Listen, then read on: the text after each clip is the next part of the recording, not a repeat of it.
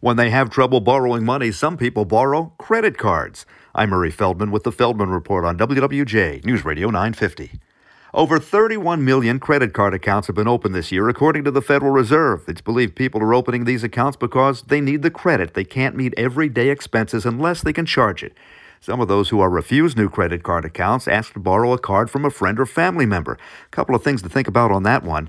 If you're thinking of letting somebody else use your card, you better check and make sure the card company will permit it. Some credit card companies do not. Nearly half of Americans have let somebody else use their credit card over the years, and a third of them say they never got the money back. Some never got the credit card back. Remember, whether you use your credit card or somebody else does, as long as it wasn't stolen, you are responsible for the bills they ring up, and the payments that have to be made, and any interest that may have to be paid when they're not making the payments on time. With the Feldman Report, I'm Murray Feldman, WWJ News Radio 950.